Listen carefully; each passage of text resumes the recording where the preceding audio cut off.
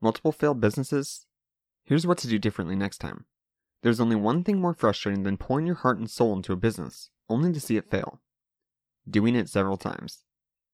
Launching one venture after another, truly giving it your all, only to ultimately realize that it's going nowhere. Each time this happens, you begin to feel worse and worse about this whole entrepreneurship thing. It seems so far out of reach, and you have no idea what can possibly be going wrong so many times. Why it appears so easy to everyone else, but regardless of how hard you work, you just can't seem to pull it off. Maybe you even start believing that you've been lied to, and this is all a huge scam. Don't worry. I know how this feels because it's something I went through myself. It took me years before I began attaining any success at all, and I've had a huge number of failures between them. The fact of the matter is, even if you do everything right, and you have a solid strategy in place, things still may not work out. Other times, the shortcomings may be caused by your mindset, a lack of motivation, poor time management skills, or unconsciously setting mental hurdles that make your entrepreneurial journey more difficult. If any of this sounds like it applies to you, listen on. This may be one of the most important articles you've come across. We're going to analyze the root cause of business failures in more detail, and develop a plan that will ensure with absolute certainty that you will achieve a success with future ventures.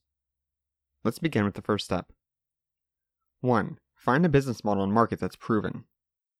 Some businesses will never succeed, no matter how well executed your strategy is. You could be the world's most knowledgeable person about business, have hundreds of thousands of dollars of capital to work with, and work 18-hour days, day in and day out, ultimately to end up with nothing.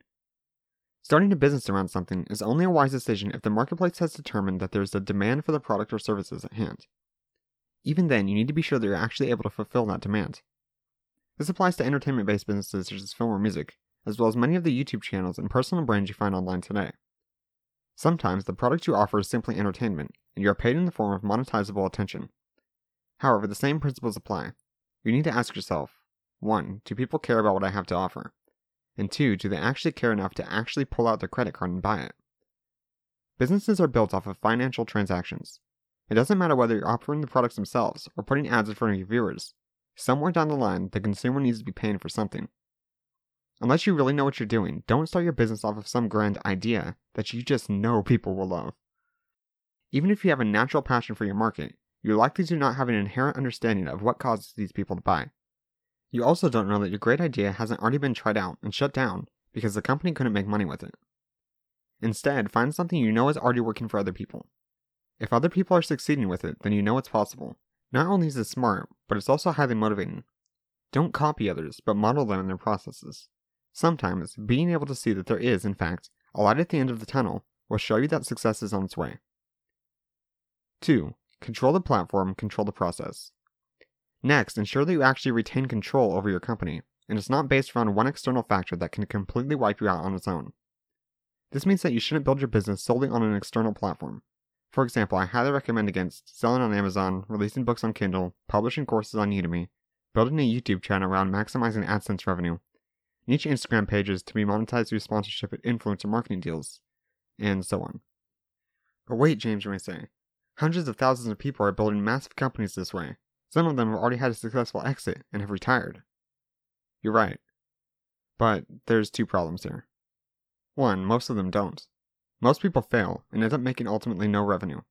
They rely on the platform to make up for their poor marketing or business skills, and the platform fails them. Or 2, the people do succeed. They start making an impressive amount and their businesses grow to be very profitable. Unfortunately, this usually leads to that platform owning that person's entire life.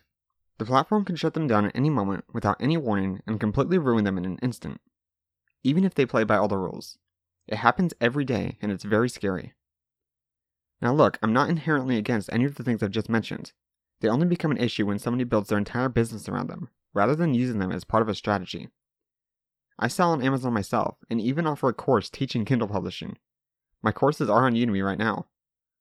However, while I appreciate the revenue that these platforms generate, I take steps to ensure that those platforms do not own me, and are not given too much power over my business.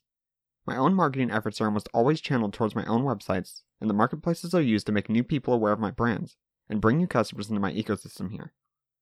It's far better to build something slowly that will still be around 10 years from now, than to build something quickly and gamble with losing it forever. Especially if you succeed. 3. Operate lean and keep overhead low.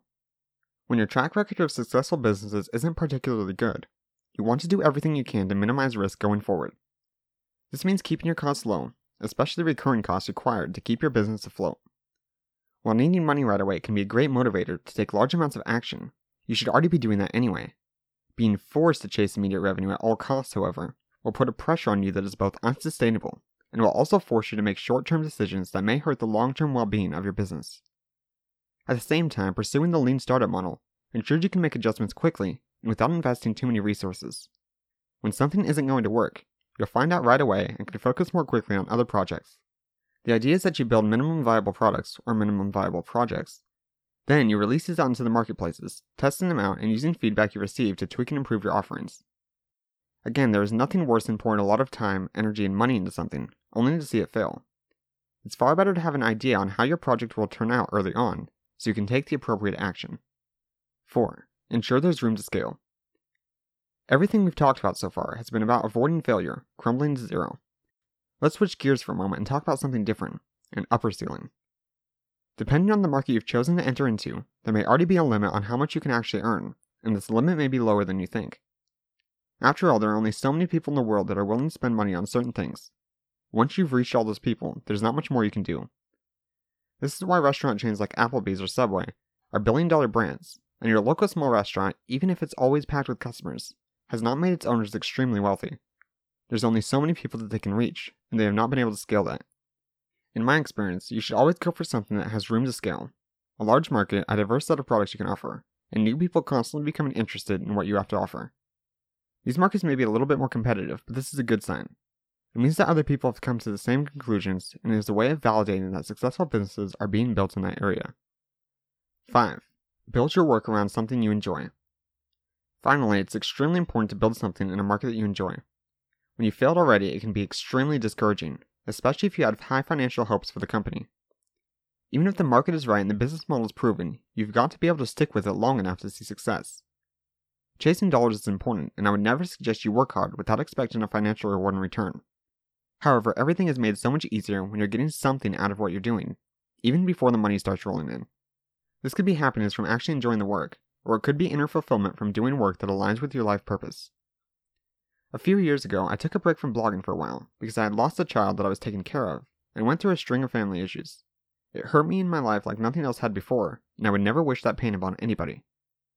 I started a company in the extremely competitive parenting market, caring little about how profitable the company would become. The pain of losing what felt like my daughter at the time was so strong, I would do anything to prevent someone else from feeling that.